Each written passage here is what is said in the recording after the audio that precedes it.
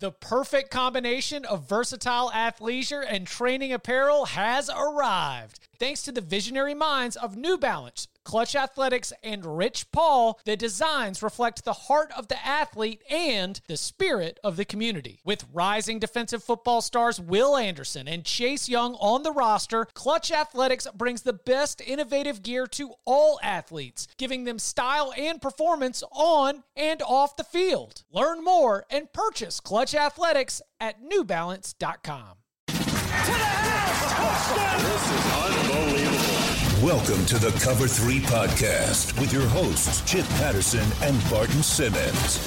It's your call for the best college football coverage. From National Signing Day to the National Championship and everything in between, CBS Sports presents the Cover 3 podcast.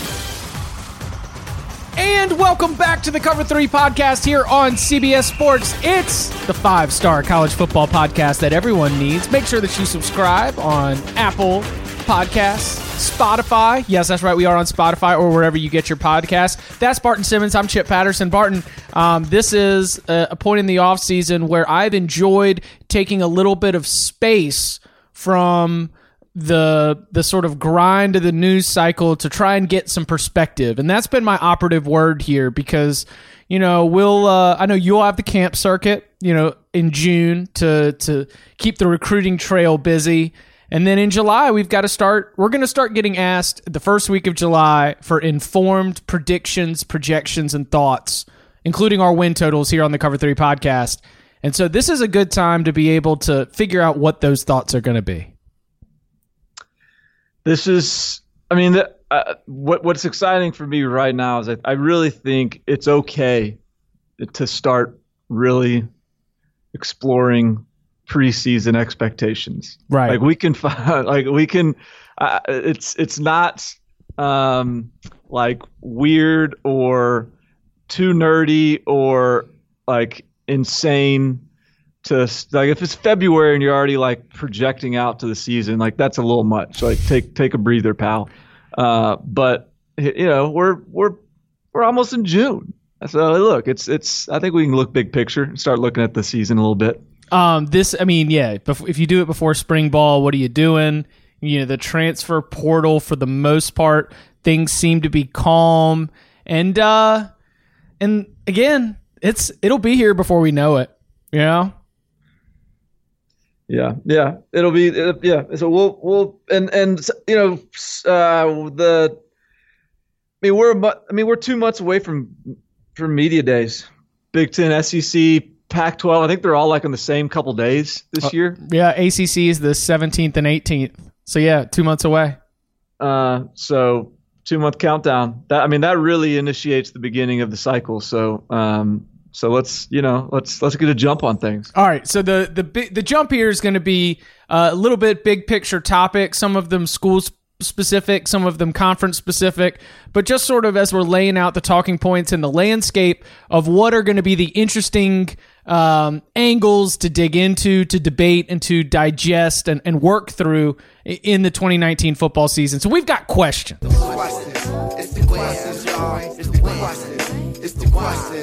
These off-season questions are going to start to set the conversation. So, Barton, do you want to go first, or do you want me to go first? I can go first. Okay. My questions they start a little specific, and as I get down my list, they get much more big picture. But I'm going to start with a very specific one that I think is kind of interesting. I'm going to start at the quarterback room level, and I'm starting to make my quarterback rooms list. I do my annual ranking of the quarterback rooms around the country, and I wanted to throw it at you, Chip. The Ohio State quarterback room. If last year's quarterback room, and just a reminder of what last year's quarterback room was, it was Dwayne Haskins, Tate Martell, Matthew Baldwin. If hypothetically, I don't know what you would have ranked them, but let's just say hypothetically you would have given that quarterback room an 8 out of 10 rating. Okay. And that's not just rating Dwayne Haskins. That's rating the depth, the long-term stability, the ability to place someone if they get hurt, all that sort of stuff. Diehard listeners should be very familiar because we have ranked and rated quarterback rooms on this very podcast before. That's another off-season activity. No doubt. So this is just basically getting a jump on that with one of the more interesting ones, because Ohio State has had a entire wholesale quarterback room turnover. All those guys I just named are gone. And now returning is Justin Fields, Gunnar Holcomb, and why am I blanking on the last one? I had the question. The last quarterback. Oh, and Chris Chugunov. Out of so if that was an 8, Dwayne Haskins, and as we saw, that he ended up being a first-round draft pick. But if that room collectively was an 8, what are you giving Justin Fields, Gunnar Hoke, and Chris Chugunov? A decided 5. You could maybe talk me up into 6, but I don't know. The deep research on the rest of the room beyond Justin Fields, I will admit is a little bit light on my part, but I have been able to tell from Columbus and from those close to the team that there is at the moment a very operative part of predicting Ohio State in the 2019 season, which is step 1. Do you think Justin Fields under Ryan Day's leadership is going to be able to be what we have imagined Justin Fields could be as a prospect? Is he going to finally connect given the full workload? And then the second question, equally as concerning, just because it's the game of college football, and Justin Fields is Justin Fields as a quarterback like anyone else, capable of getting a little banged up. If Justin Fields going to be able to be healthy for 12, 13, 14 games? Because again, my sense out of Columbus, and I will admit a little bit of ignorance into the deep specifics of the rest of the quarterbacks in the room, my sense is if Justin Fields gets hurt, things are going to get a little bit dicey. So I'm going to downgrade it to a 5 and acknowledge that most of the reason that I even have it as a 5 is because I still have belief in the promise of what Justin Fields could be. Yeah. I think that's very fair. I think a 5 is probably accurate based on where they're starting. I think it's possible that by the end of the year we're looking at this quarterback room as a 6 or a 7. Like I think Justin Fields will improve as the year progresses. But I think Matthew Baldwin transferring out, going to TCU, is a pretty big loss. When you think about it, I mean, all right, Justin Fields as a runner is going to take a few hits. Right. They're going to do more, quarterback read option stuff. If Justin Fields goes down, I mean, I don't know, maybe Gunnar Hoke's better than we think, but he didn't play over our boy at Kentucky, who was very average. And so I'm of the opinion that what does Ohio State look like if Gunnar Hoke's the starting quarterback, or if Chris Chugunov's the starting quarterback? Terry Wilson, our boy Terry Wilson, scary Terry Wilson. So I think Justin Fields is still really talented, but that's all we hear out of Ohio State is how talented he is. We don't hear how good he is. We just hear how talented he is. And they don't even have an incoming freshman in the 2019 cycle coming in. So this is who you got. And so I think to list it anything better than 6 to start is probably pretty optimistic. And so I think that's a big sort of, I wouldn't say issue, but just something to watch for Ohio State is Justin Fields has to be what we think he is and stay healthy.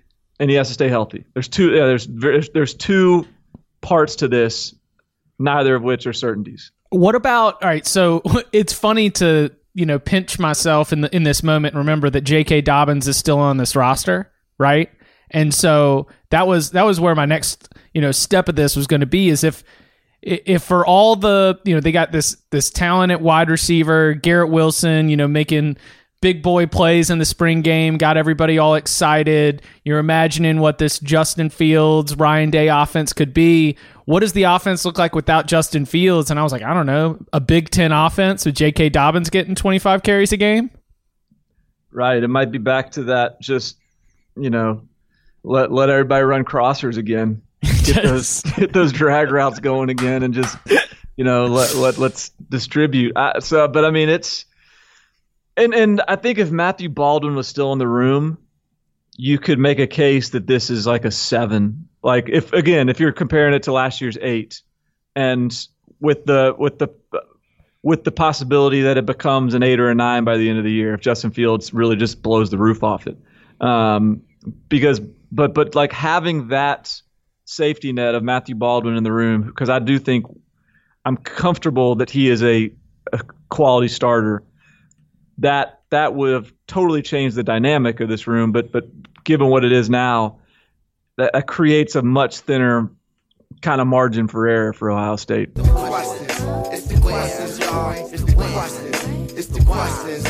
right, I'm going to stay specific, and I'm going to stay there because it dovetails nicely into really one of my big questions, because it's a single game. It's very specific, but the impacts from my seat in terms of what it means for both coaches, both teams, both programs, and both fan bases, I think that this one game might be one, like outside of games that are going to impact the title race, and certainly this one could. I think that this one's going to have the longest reaching impact. Do you believe that Michigan will beat Ohio State in 2019? Where's the game? Is it at Michigan this year? This year, the game is at Michigan. It feels like this will be the year, doesn't it? That's why I'm on it, because last year they tie for the division title, both at 8-1 in conference play, but obviously Ohio State hanging the big, wasn't it a 62? A big 6 deuce on the board, and that game was just so demoralizing. And Urban Meyer steps away, so it feels like with a little bit of uncertainty with Ohio State at the quarterback position, with a lot of questions left to be answered. And we mentioned some of this on the coaching podcast. We still got to go see Ryan Day coach a full season, and we need to know what that's going to be. The game is in the big house. Like this, I start the question, but I also have it backed up with the idea that it has to happen. Like if this Jim Harbaugh Michigan breakthrough is going to happen, it feels like it has to happen this year. And I don't even think Michigan has to win the division. I don't even think Michigan has to go to the college football playoff, but I think Michigan has to beat Ohio State at the end of the season. Yeah. Did you see Chris Partridge, Michigan's linebackers coach? Or maybe he's the safeties coach. Anyways, he's one of their defensive coaches, and he was quoted after spring ball. They just had sort of their coach's media availability, and he was talking about how he kind of got fiery, and he took it really personal that 2 coaches left their staff to go join Ohio State. He was talking about how that their program, Michigan, they got blood in their mouth from that game against Ohio State, how he, keeps them up. They think about it all the time. I think motivation, particularly in college football, is meaningful and it's real. And I think Michigan is incredibly motivated and focused and zeroed in. And I don't necessarily think Michigan is going to be in the college football playoffs. I've made that mistake a couple times over the last couple of years, is predicting them in the playoffs. And I'm not going to do that again. I'm not going to make that mistake again. But I do think that, to your point, and especially because they're replacing so much on defense, like it might take some time to get the new pieces in place. It might take some time to get the new offense ironed out. But I think by that game, there's going to be so much motivation they will at that point be sort of the best version themselves. And while Ohio State will be steady as she goes, and I don't really have any doubt Ohio State will be really good, I do think that I could see that happening. Like if you're putting a gun to my head, I'll go ahead and I'll make that prediction. I'll get on your side there and say, okay, this is the year Michigan wins that game, even if Ohio State wins the Big Ten. Right. Like I could see that. I could see Ohio State winning the Big Ten and Michigan winning the game. Like Michigan, I got their schedule pulled up right now. Like, you know, Michigan goes to play at Camp Randall at Wisconsin, September 21st. Maybe they lose that one. Maybe they lose at Penn State. Maybe they lose at home to Notre Dame. You know, I don't know. But when they host Ohio State on November 30th, Harbaugh's got to win. And it's the kind of game where if that's not going to be the game where Michigan's going to win, not that it'll never happen under Jim Harbaugh, but it's just like, oh man, like what? Well, then what is the ceiling and the expectation? Because beating your head and banging your head against that year after year after year, from like the spot was good back with JT. I mean, there have been just so many close calls and not being able to break through. It just feels like it has to happen this year. Yeah, I mean, if it doesn't, what was it Lloyd Carr that just like kept on losing to Ohio State, and that was just sort of his undoing. Like he had Lloyd Carr had teams that were like in the running for national championships, but because they like won a national championship in 1997, but like still kept winning Big Ten titles through the early 2000s, but losses to Ohio State ended up being the one thing that people jumped off board for. And if we get there at the end of this season and he's lost and Jim Harbaugh's lost again to Ohio State, and I mean, look, Lloyd Carr was a good coach, but I don't think when you hired Jim Harbaugh, you necessarily thought you were getting. I think you thought you were getting something better than Lloyd Carr.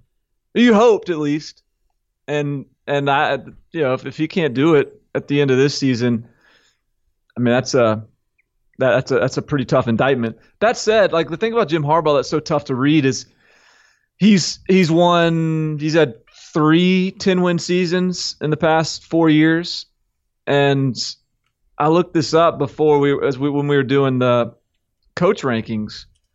I mean, Ohio State's had like 4 10-win seasons in the previous 10, or I think like so. He's done well, like even relatively speaking to like recent Michigan history, they've done well, but they got to at some point get this Ohio State monkey off their back.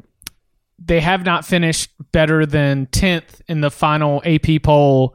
And I will say this, look, bowl games should not matter. I don't know.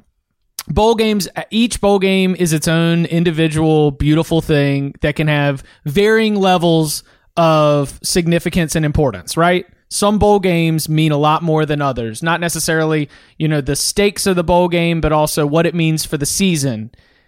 And I wonder, 3 straight bowl losses, you know, 1 in the Orange Bowl, 1 in the Peach Bowl. I feel like Michigan could also, Jim Harbaugh and this Michigan program could do itself some favors by going into one of these high-profile non-conference games and coming out a winner. Yeah. I mean, that I mean, talking about that Ohio State game being big, the Notre Dame game is pretty big too. No doubt. So, all right, what's your next question?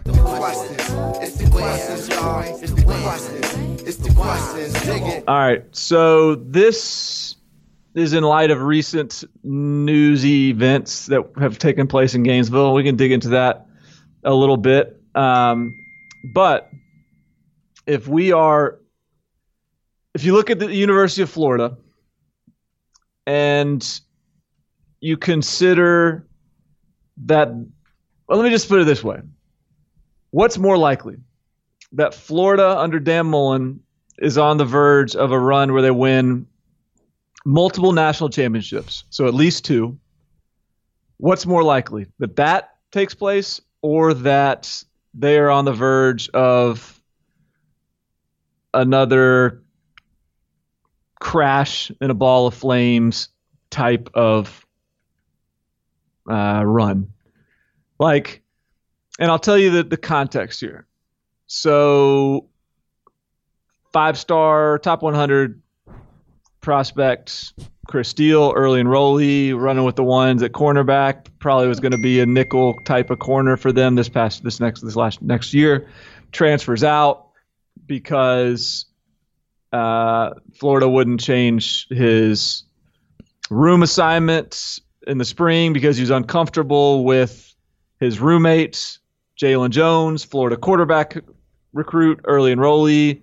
Jalen Jones gets charged or cited with a couple of sexual assault allegations. And with that and sort of the feeling and that, look, there's just like a vibe right now. It's a little bit loose there to me. Just kind of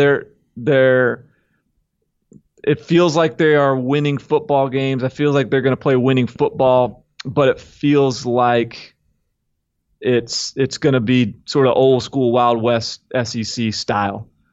And maybe that's not fair. Maybe that's just an overreaction to this most recent event. But I'm curious if your antenna is pointing you towards a multiple national championship run or the polar opposite. My antenna is cynically my antenna is cynically almost pointing towards the multiple national championship, because when you mention all of these off-field issues, and yes, there is an idea that things are a little bit loose and that they could be really close to playing some winning football, and I've really come around on where I'm at with Dan Mullen, right? Just sort of as a football coach and as a leader of a college football program.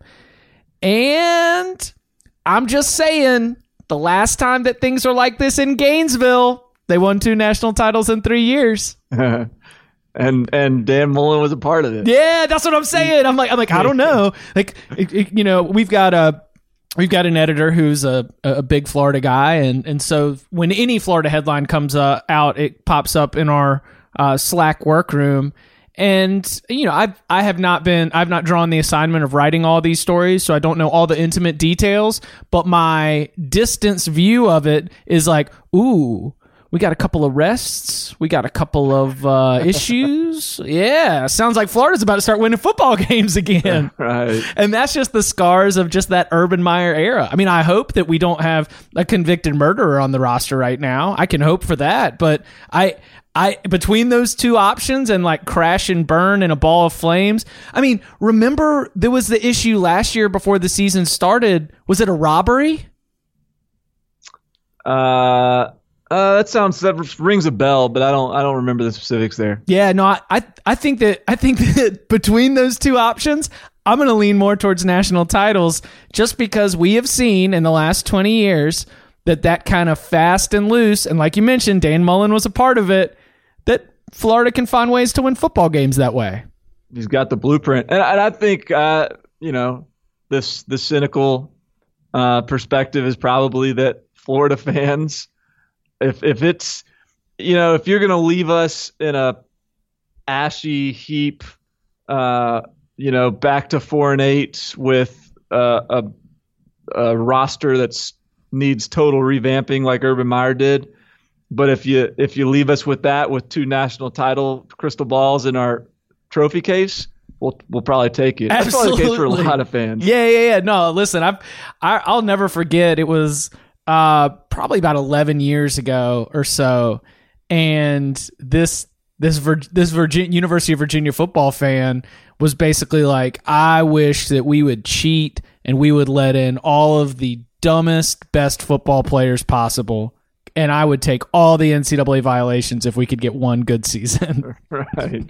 Just to be a blue blood for just a moment of time. So probably the answer to my question, which was what's more likely, Florida wins multiple national championships or all goes down in a ball of flames. Maybe the answer is both. Maybe they just win a national championship or 2 and it all still goes down in a ball of flames and everyone's happy. I am getting very close to thinking about picking Florida over Georgia for the SEC East this fall? You're very close to picking Florida over Georgia? Yeah. Yeah. I was getting close to. I was getting tempted with it, but I think I've come to my senses a little bit when you just, I still think that Georgia is who you trust. But my thing with Florida is I'm on this Felipe Franks train where I'm open to the possibility that Felipe Franks is ready to take the next step. And the next step under Dan Mullen could be a pretty dramatic one. And so that's why everyone's been, that's why Florida's been written off for the longest time is quarterback play. Right. When was the last time they had a good quarterback? Will Grier. So was that even a full season? No, it was like 6 games. So they had 6 games of good quarterback play in basically the last decade. Right. And if we get 12 games of good quarterback play this year, what does this team look like? Could look pretty good. Could look really, really good. And that's, the not jumping on this Florida hype train or the notion that Florida could be ready to take the next step is mostly out of respect for Georgia, right? Like they have very, very quickly established themselves as the class of the conference, but this Georgia football team also absolutely has one or two. This Georgia football team absolutely has one inexplicable loss in it. This Georgia team does, you think? Yeah. Yeah. I think, I don't know. Is this Georgia team, why do you say they definitely have that? Because I feel like if there's one thing about this Georgia team, it's that they strike me as a team we will be able to trust. Like, they might not be as sexy as whatever Oklahoma's putting on the field. They may not have quite the horsepower of Alabama. They might not be able to put together an offensive show like we'll see it at a few occasions at Ohio State or whatever. But they've got a little bit of a boa constrictor in them where they're just, boa constrictors don't have bad days. Like, they're just going to squeeze the life out of you, and some people are going to be big enough to withstand it, but most aren't. And I think that squeeze is coming for every team. So that's my thing about Georgia is I think someone's going to have to be better than them to beat them. Mm. So that's why. Do you think that they will likely throw an egg once during the season? I think that Georgia could have 2 conference losses at the end of the regular season. And if one of those is to Florida, then, all of a sudden you're not playing in Atlanta for the SEC championship game. I don't know if I trust, and some of this is, I will admit, we're sitting here in May. I'm not sure if I am, I'm not sure if I'm all in on whatever Georgia's counterpunch is, right? Like if Georgia just doesn't show up for a quarter and all of a sudden they're caught in a game where they do need to get flashy and they need to start getting stops and score in a hurry.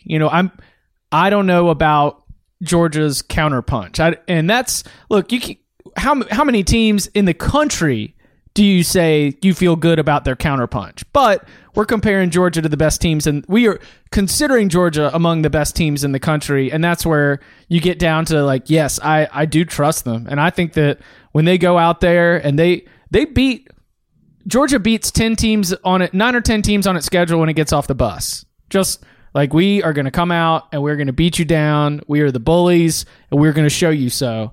But Georgia absolutely could find itself in a game against Tennessee where Tennessee just hits on a couple of special teams plays, and then all of a sudden you're like, what in the world is going to happen? And it is Georgia's response there when it no longer has the leverage that it establishes just basically on size and talent alone. When it gives that up, I'm curious to see how this year's Georgia team responds. My notion is that it's just going to be by putting the ball in Jake Fromm's hands and tell him to go win it, right? Right. But we got to see it. That's the other thing that's I think is interesting about Georgia is the Jake Fromm deal, in that we've all been in awe of Jake Fromm as his ability to take over and start as a true freshman, his ability to lead so young and so early. But for a while, the perspective was this: all right, man, Jake Fromm, what a good college quarterback. He's going to be a solid backup in the pros someday. But this is a season where I could absolutely see it flip to where, all right, Jake Fromm is like in the discussion as the number 1 overall pick. Just because of the trajectory and the kind of season they could have, and all the people that want to like him because of all the reasons you should like him. It's just, I'm fascinated to see what Jake Fromm's, how his trajectory continues, whether he plateaus this year and continues to be considered a good quarterback, or whether he can become a guy that we talk about as a first-round draft pick. Well, all right, so 4 of the top 5 receivers from last year's team are gone. Jeremiah Holloman's the only one back. Riley Ridley, Mecole Hardman, Isaac Nada, Terry Godwin, all taking on either professional careers or at least working to make it the 53-man roster. Like, that's if Georgia's passing game is fully operational, then he's going to get a lot of the credit for being the reason for it. Absolutely. And I think that he has the talent to be that. Who are going to be the difference makers at wide receiver for Georgia this year? Yeah, I don't know. I mean, Demetrius Robertson is supposed to step up. Like, it's about time. Jeremiah Holloman should be legit. Tyler Simmons. I mean, they've been recruiting well enough there. George Pickens is the 2019 recruit they got in, who needs to qualify. If he qualifies, he could make an impact as a true freshman. But they've got enough players there. Cortez Hankton is the receivers coach. He's supposed to be the real deal. If he can develop those guys, you would think that they can be the next guys up. But that's definitely, I mean, we all know what the run game brings to the table at Georgia. You know, obviously it's the pass game that we need answers out of, and we'll see.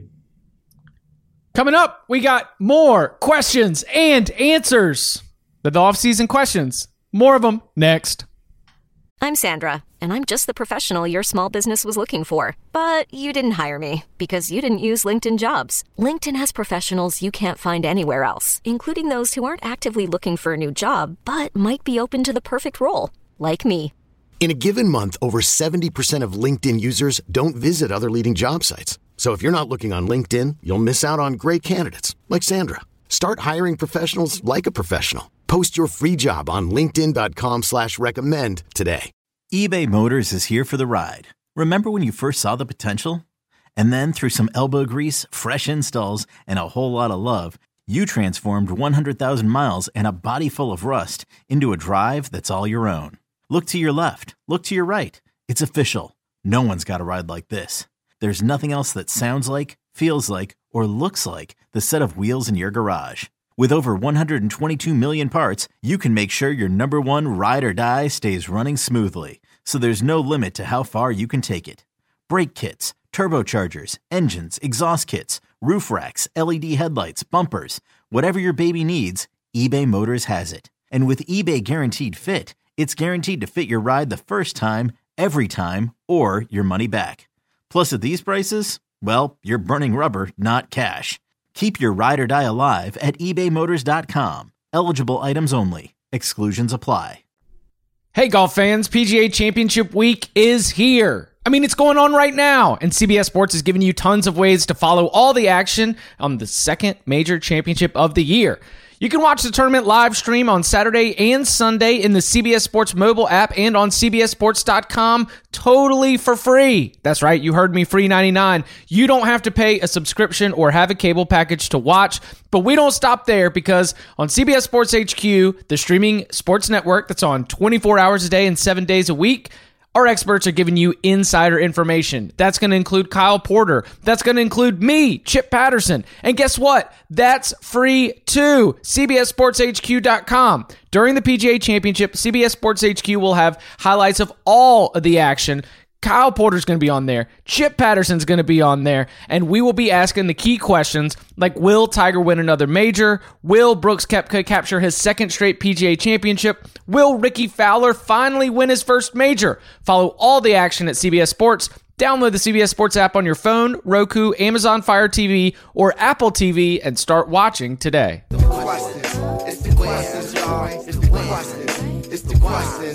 All right, I got the talking stick, the question stick right here.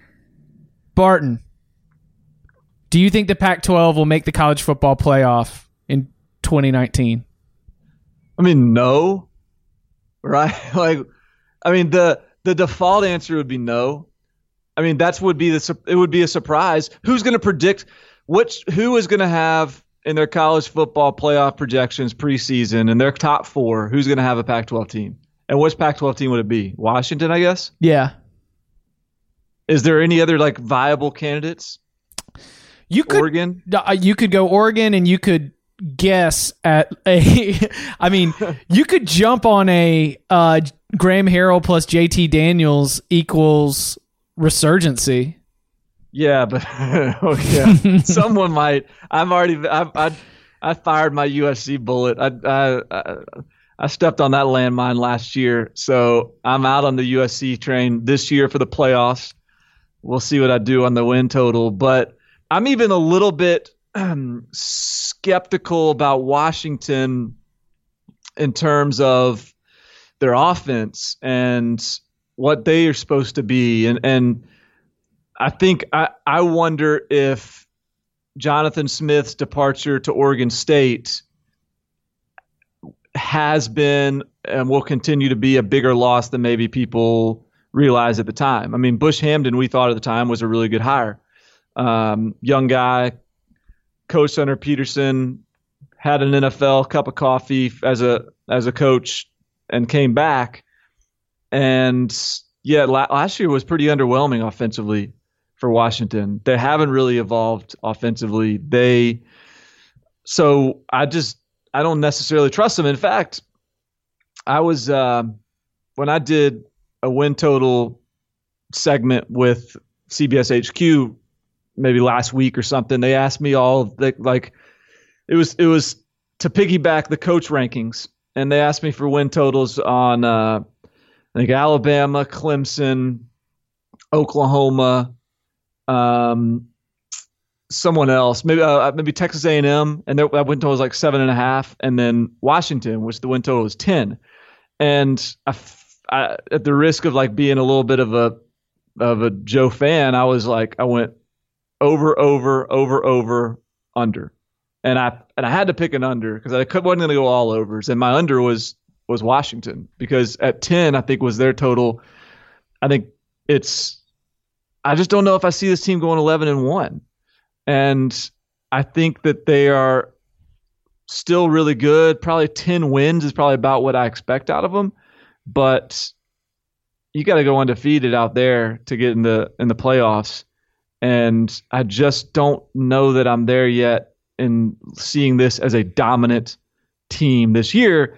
And it's not as if the reviews have been wild off the charts for Jacob Eason coming out of spring. I mean, I think he's probably expected to be their starter, but I don't know that he is giving them a jolt of first round energy just yet. Maybe that's a mid-year thing or a year 2 thing, or maybe it never happens. Maybe it's a day 1 thing. But my reading the tea leaves tells me that Eason is talented, but not necessarily a savior right now. So I'm really pushing myself to not just walk in there and fill out my college football playoff form and have it be Alabama, Clemson, Oklahoma, Ohio State. Right? It's gonna be hard this year to not go with chalk in the 4. So I am really starting to push myself out a little bit because too often in college football there is that situation where you've got your 2 or 3 that you feel good about, but there's almost always one. Did a lot of people have Notre Dame in the playoff last year? Certainly not Notre Dame going 12-0 in the regular season, right? No. People, I don't think anybody had them in the playoffs, really. I think we have Notre Dame potential with Washington this year. A couple reasons. The schedule, I believe, is favorable. They get USC at home, they get Oregon at home, and they get Washington State, the Apple Cup, at home. All those games at home, and playing in Husky Stadium. At least, among the Pac-12, I do consider that right up there with Autzen Stadium as one of the better home field advantages, and I believe that some of the data backs that up. I am not necessarily putting all my faith in Jacob Eason, but I do believe that some of the limitations of Washington's offense, in addition to, Jonathan Smith's exit, I feel like you and I were talking about mid-season. It was something that we sniffed out, and it was a question that we had.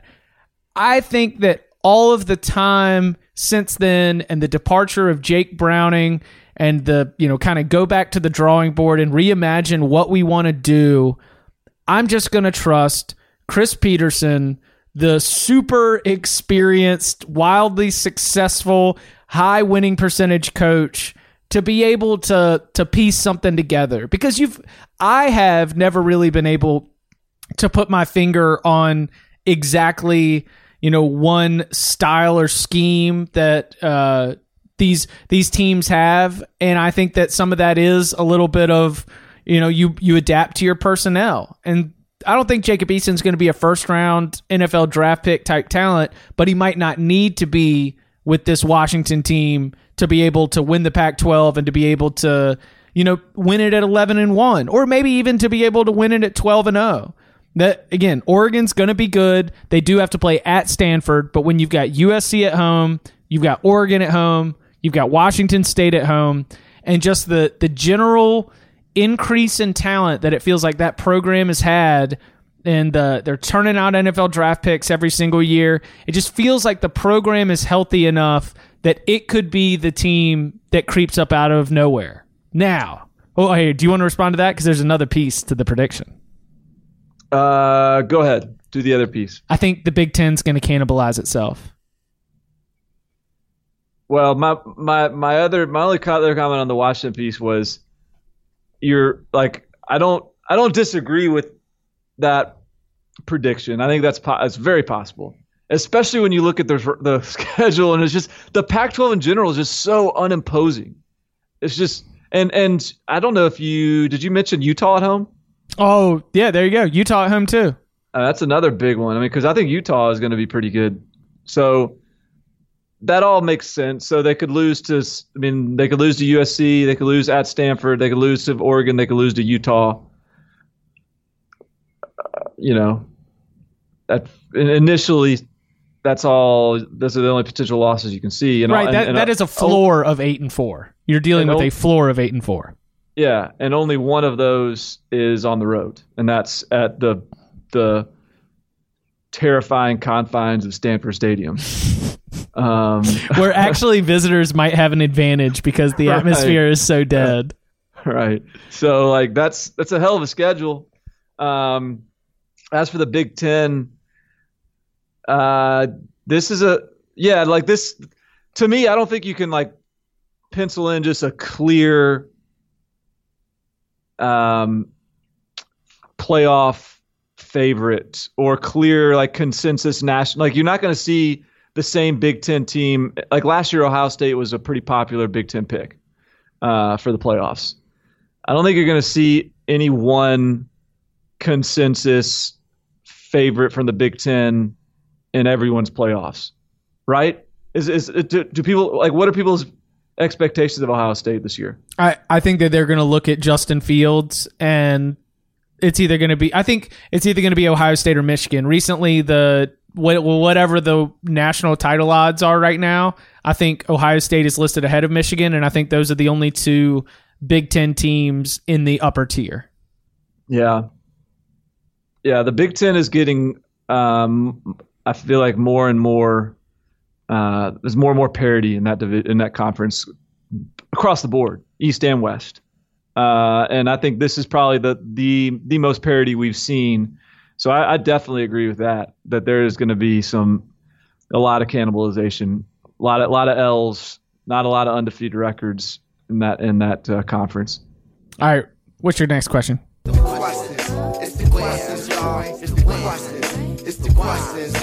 right. My next question is, will Bryan Bresee, the number one prospect in the country in the class of 2020, be able to make money off his likeness during his college career?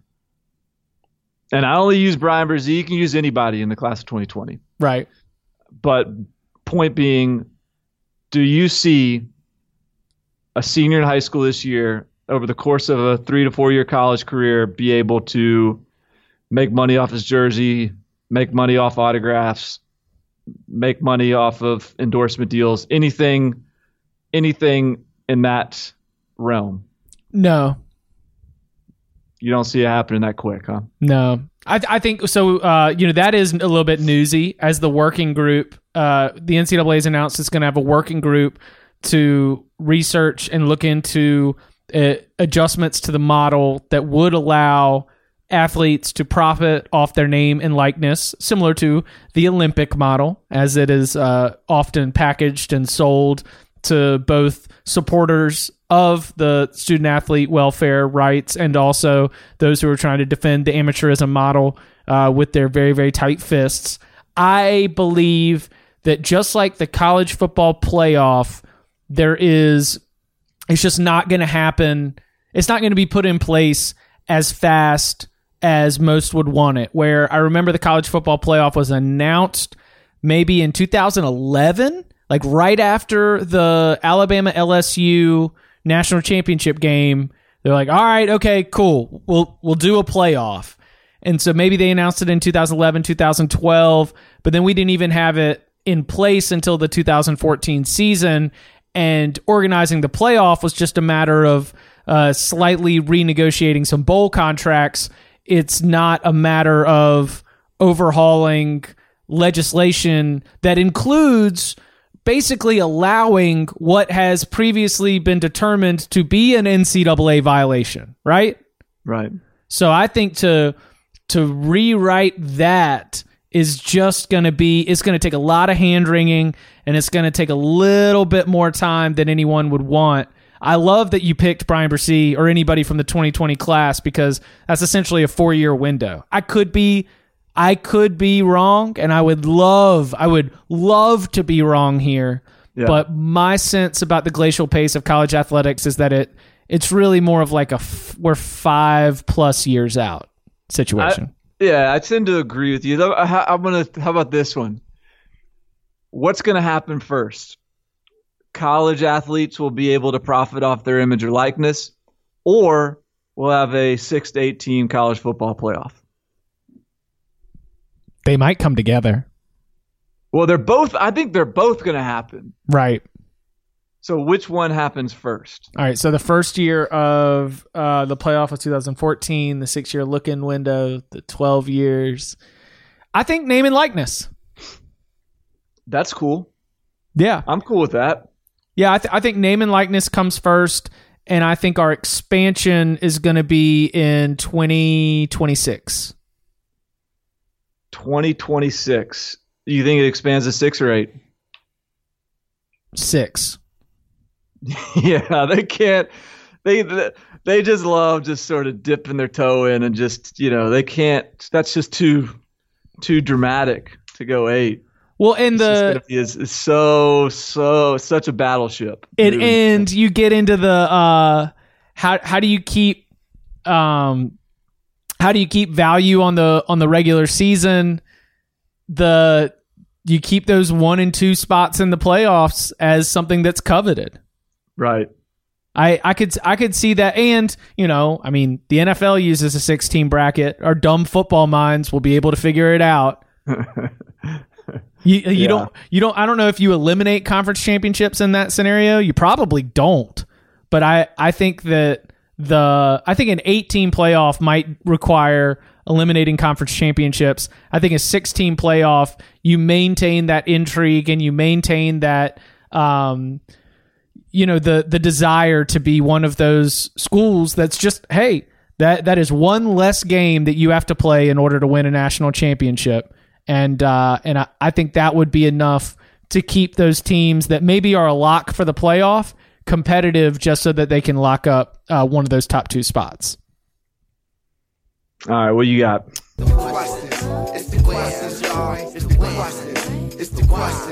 Do you think Auburn will win 10 games next season? Snap reaction without opening up their schedule, without having it memorized. Yes, because this is Auburn wins 10 games year. Right. this is how it goes. And also, I think with Gus Malzahn playing this game where he's pretending like he's handing off the offense, but he's not really handing off the offense, and he's hiring an offensive coordinator. Oh, it's Chip Lindsey's offense, but no, it's still Gus Malzahn's offense. Now he can just own it, that it's his. And it's he can stop pretending like he cares if someone else is running this thing. It's just his. And I think that will help. I think he's going to have whoever's quarterback, whether it's Bo Nix or Joey Gatewood, will be more athletic, which makes Auburn better offensively. And they're going to have a really good defense. They're going to have a great defense. We have a great defensive front seven anyways, or a great defensive line. So I would expect that wherever they find those wins, that they figure it out. They get to 10. Absolutely. This is a Gus Malzahn 10-win season. Man, I listen, I think that the schedule's tough. They open up against Oregon in a neutral site game, I believe. They have to go at Texas A&M, at Florida, at LSU. Woo! But it is an odd number year. They get Georgia and Alabama and Jordan-Hare in November.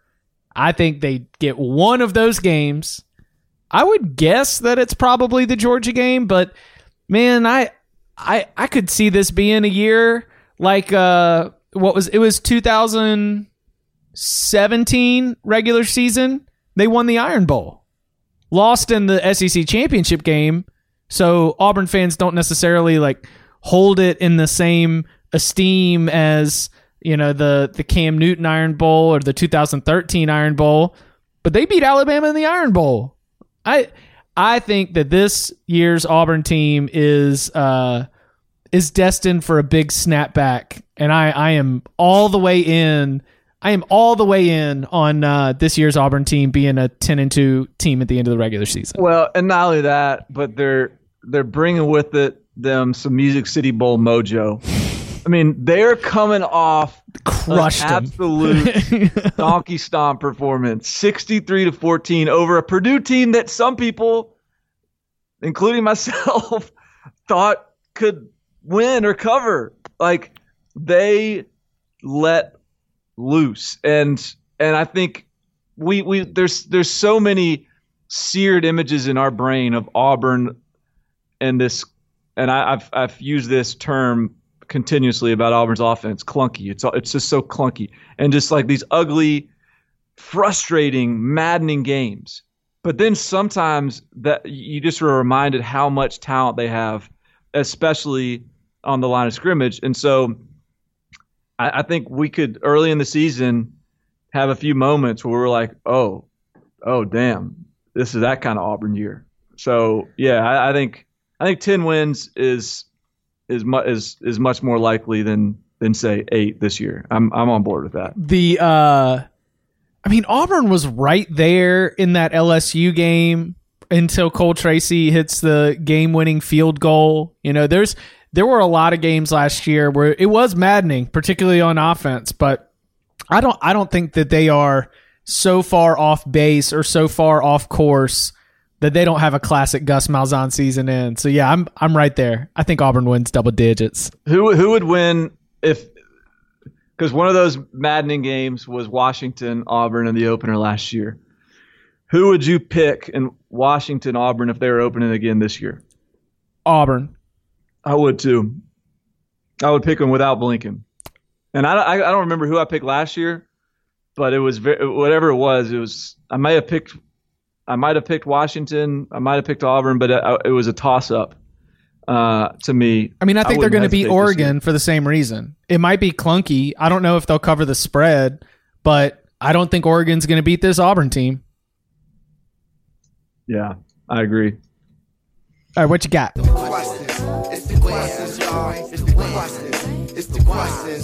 All right, I'm trying to figure out the best way to phrase this. This is a little less question and a little more talking point or conversation topic, but I'm going to give you a list, 2 groups, okay? 2 groups of schools. You tell me which group of programs feels the healthier, is the group that is more comfortably situated in the college football world right now as we head into the 2020 season. All right, Group A, Group A1, Arkansas, Penn State, Louisville, UCLA, Illinois, Rutgers, Arizona State, Virginia Tech, Utah. Got it? Got it. Okay. All right. Group B2. All right. Washington, Mississippi State, Purdue, Missouri, Ole Miss, Wisconsin, Clemson, Cal, Michigan State, Wake Forest, Northwestern, Stanford. B2. B2. It's obviously B2. All right. Do you want to know what those 2 groups were? What? Group A1 was programs that have 15 or more players in the transfer portal, either that they are losing to the transfer portal or gaining from the transfer portal. Group B is teams that have 5 or fewer transfer portal transactions. We'll call it that. So either guys they're losing or guys they're gaining. What a good question. What good research. Maybe I should have done that in question 1. That was what I was doing while your internet was out before we started recording. Yes. Well, I'm glad. That is, man, that's something to do you have any like TBD columns coming up on the schedule? Like do you have any writing assignments that you need to pitch? I'll cue that one up. That's a good one. I'll cue that up. So I think what's interesting about it, I mean, obviously it's a lot of, especially on the non-portal transaction group, there's a lot of the teams you expect. Like, I mean, Clemson. Stanford. Yeah. Stanford's the only Power 5 team in the country that I found that has zero players that are transferring in, 0 players transferring out. Well, you know why that is. Well, because you can't get into Stanford and you don't want to get out of Stanford. Yes, yeah. If you're there, you might as well get the degree, and You're not going to be able to get in if you're not already there. Yeah, but I mean, Vanderbilt's had like 8 or something. Yeah. There's Northwestern is similar. Northwestern only has 1, but I also think that's a credit to. I mean, it's a credit to our boy Dave Clawson at Wake Forest, 1. Michigan State 2, Cal 3, Clemson 3, Wisconsin 4. Again, these are like all the teams you just expect. They evaluate well, they develop well. The team culture is strong. People and I talk about this all the time too. It's like all this transfer portal stuff and how people are saying it's bad for kids and bad for. It's teaching them the wrong things to quit or whatever. No, it's not. It is incentivizing coaches to create a culture and an environment that connects guys and doesn't and makes them want to stay and makes them want to buy into something. And I think most of those teams that I just listed are cultures and environments that I think would speak to that. And that's what. So when you look at the other side. I mean, a lot of like Arkansas was the most that I found, 23. That's a lot. That's a lot of turnover. And I know it's early in the tenure, but it's a lot of turnover. I do believe Chad Morris might hate like 15 to 25 players on the team that he inherited. No, and that's not like that. I'm not. I don't mean that necessarily as like you kind of get it when the teams that are early in their tenures, you kind of get it. But hey, you're talking about program health. The question was phrased as like a healthy program, and programs that are early in the tenure of a head coach are going to be less healthy than programs that are well established in year 4 and 5 of a head coach or more. But here's the interesting ones though. So you get Arkansas, you get Louisville, like you get even UCLA, Virginia, Arizona State in year 2 is 15. The ones that are head scratchers, you got Penn State with 19 guys either transferring in or out. They've had time to put together the culture that they want. Like it's just weird. Like they're second in terms of transfer portal transactions. So that I don't think is a good indicator. The other one that I thought was striking and this is actually the team that inspired me to do this because I expected them to be maybe number 1 or up there, but Illinois, like you're no longer at the point if you're Lovie Smith where you are trying to sort of turn over the roster with your kind of guys. Like I get sort of the quick fixes early, year 1, year 2, you get a bunch of transfers in, you run a bunch of guys off. You try to get the ball rolling quickly, and then you start recruiting your guys. Lovie Smith, Illinois, they've almost done it the opposite way. They've recruited early, and it hadn't really clicked. And now they're trying to just find a quick fix with every USC kid that's transferring out and telling them to come to Champaign. So that to me is like not. Maybe it helps them this year because they get a couple of grad transfers that can play, maybe it impact. But to me, it doesn't speak to like a positive, a positive foundation that's been built over the last 4 years, however long he's been there. No, I 100% agree. There is nothing wrong. The increased transfer culture has in some ways. It has required coaches to continue to recruit their own rosters, and in some ways that has exposed strengths and weaknesses of college football coaches that we have not previously looked at, and maybe it's asking more of them in ways that they haven't been demanded, but it's where we're at right now in the modern college football sport. And I also think, because we sort of were musing about what Dan Mullen is going to do, and whether that thing is going to be a little loose at Florida. But you look at Mississippi State, and I think Dan Mullen deserves some of the credit for them only having 5 transfer portal transactions, because that means that the guys that they inherited were guys that they were comfortable with and are positive influences on the roster, and they don't need to try to go out and replace, or they haven't had a hard time ingratiating into their program. And so, there's in some cases, and another one I thought was interesting, Ole Miss is sitting there at only 4. That's for all the issues that program's gone through. Matt Luke's been able to keep that roster pretty intact. Well, there was the mass exodus initially, right? What's that? The mass exodus initially. Right. But yeah. So we're a little bit, the dust is settled there. Right. If you stuck around through that, you might as well ride it out. Right. You really like Oxford. Right. All right. Do you have any others on your list? I have another one, but it was my least favorite of my questions. Okay. Well, we'll wrap there. I've got to go do a PGA Championship preview show. So it's Major Week, baby. You can follow him on Twitter at Barton Simmons. You can see him on CBS Sports HQ, CBSSportsHQ.com. You can follow me at Chip_Patterson. Barton, thank you very much. Deserve.